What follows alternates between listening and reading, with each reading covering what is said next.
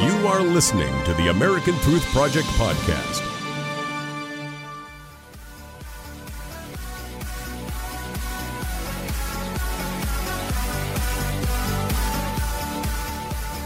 We're back, America. I'm Barry Nussbaum filling in tonight for Dr. G. Welcome back to American Trends. Joining me now to give his analysis of last night's debate and what the future looks like for Donald Trump in America is the former head of the California Republican Party, the author of the book, The Divided Era, and Mr. Forbes columnist, Tom DelBacarro. Welcome to my good friend, Tom. Great to have you here. Great to be on. Okay, Thanks. we were just chatting. So the most tweeted debate in history. It is, right? Let's start with who won this. No question Trump won last night. What really matters is what's going to happen over the next 48 hours. And as you pointed out today, what is the media doing? The media is continuing the Trump story related to the tape, leaving out all of Hillary's gaffes, her amazing comments like we're energy independent. I care deeply about classified materials, just not enough to protect them. Or she left that part out. Right. Those kind of things. So Trump, as unnerving as the first moments were, and CNN did him a favor, by the way, by getting that out of the way. Once it switched to policy, Hillary went flat, and Trump landed a lot of punches. Well, and she didn't land very many. Here's what's interesting from my perspective, Tom. You've got Frank Luntz, who I've spent some time with in his home, and we've done some interviews together. He's probably the guy that really digs into the heads of voters. His polling says, among independents, Trump picked up a ton last night. But if you look at all the other plethora of polls, yeah. Oh my gosh. The major media polls. Were they watching a different night? CNN had it a landslide for Hillary. Yeah. So did a number of polls that I read late in the afternoon.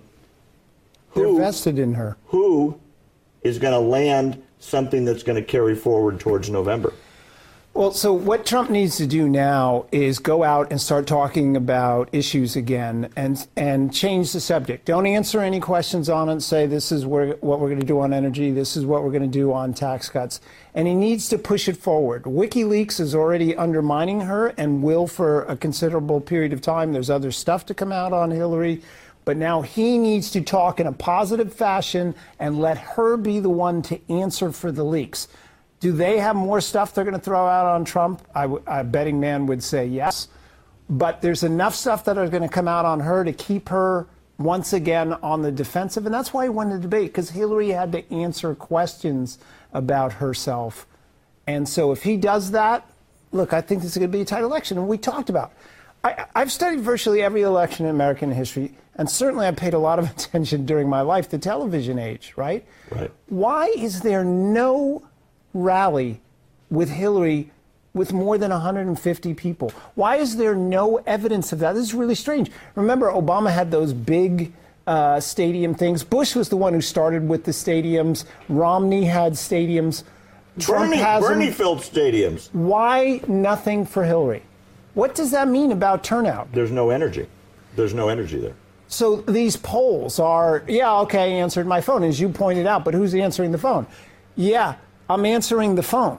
But are they going to show up on election day? For someone who has studied politics and history as much as I have, I don't know what the answer will be. That's going to be an article I'll write with you. I've got a whole theory, and I think there's a whole huge section of America that has never participated, and they're showing up. Look, he's had 2 rallies today, over 10,000 people, right? Hillary had a small group of college students. Yes. There's an energy here that has to be accounted for. Okay, so the big news out of the GOP is very significant defections, Tom, among the GOP leadership, starting at the top. They're running away, and they're afraid of losing the down ballot. So you mean the people that have done so poorly in Washington that they swallowed up the good governors who ran in the anti-establishment tide, like a Walker or a Pence who would have run. So the very people that gave rise to Trump have decided that they're fleeing the ship. And this is bad for Trump or good for Trump? Because I'm not sure. I'm not sure. Because the House leadership is gone now. I saw, I think it's 13 or 15 members of Congress have defected since Friday. Are they taking anybody with them? I don't really think so. If they're going to spend their time trying to get out the vote for themselves, that's okay. But what matters is that he still has about 85% of the Republicans. That will rise. He needs 90. That will rise. I'm not worried about that. Because at the end of the day, it's going to be about Hillary. And the question is these independents. I thought, other than saying, because you're going to jail, which was a great line, that's probably the only line that unnerved independents. Other than that, I thought he won the debate with independents because he had something to say. You mean, listen to Hillary. She has no narrative. We're going to raise taxes. Interestingly, she repeated Obama's lie. If you make less than $250, you won't have a tax increase. Why would you repeat something lied about? She had nothing to say about Obamacare, just bigger and more of it. Actually, what she said was, we're going to fix it, but we're going to keep it. Yes. And most people hate it.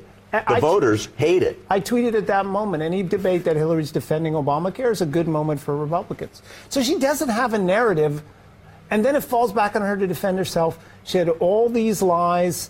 So if he can do that again, I think it's going to come down to the wire.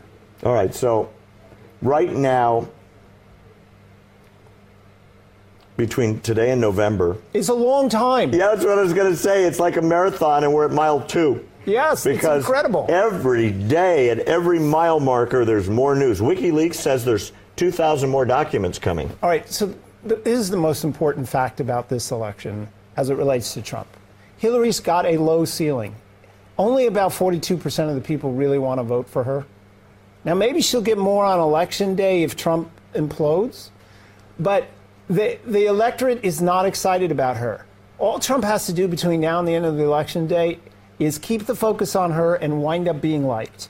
Because she has such a low ceiling, he's got the opportunity, even with all his gaffes, he's got the opportunity to win because people are so anti-establishment and don't like her. So he needs to try and finish out the next 30 days on high notes, and hopefully we won't get any more videos. All right, we got to go. Here's your last question. Can Trump still win this? Absolutely. Really? Because Hillary's ceiling is so low. And the House is going to stay where it is, the Senate's going to stay where it is, but he can still win. You heard it from the former head of the Republican Party. Thanks, Tom. Thanks for having me on. Coming up next, we're going to get a woman's perspective. Did Donald fix his problem with women voters?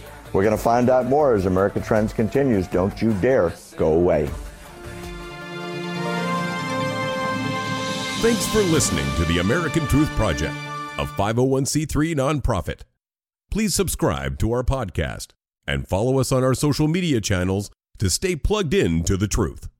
Go to americantruthproject.org and subscribe to our newsletter to stay informed on the latest news.